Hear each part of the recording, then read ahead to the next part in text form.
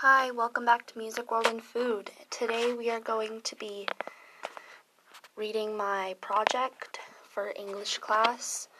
We had to do a declaration of project where we would write our own declaration of independence, you could say.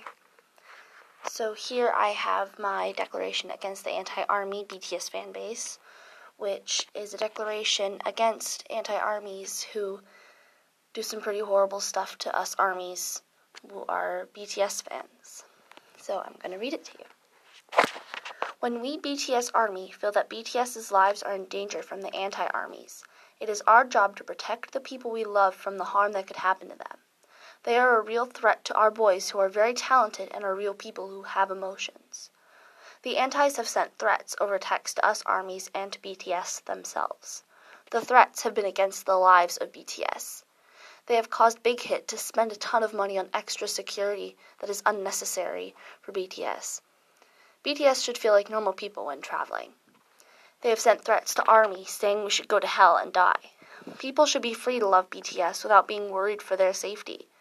They post false information about BTS to sway our opinions on them. This leads to the most recent happening, which they recently sent a threatening post out about how they are going to hack into Big Hit's servers and post false information as BTS to get us not to like BTS. Even though this is happening, us Army stand strong against antis.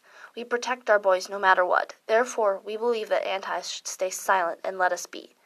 If not, this will be a declaration of war against them. Thank you for listening to my podcast. I hope you guys continue to listen in, and I will see you next time. Bye.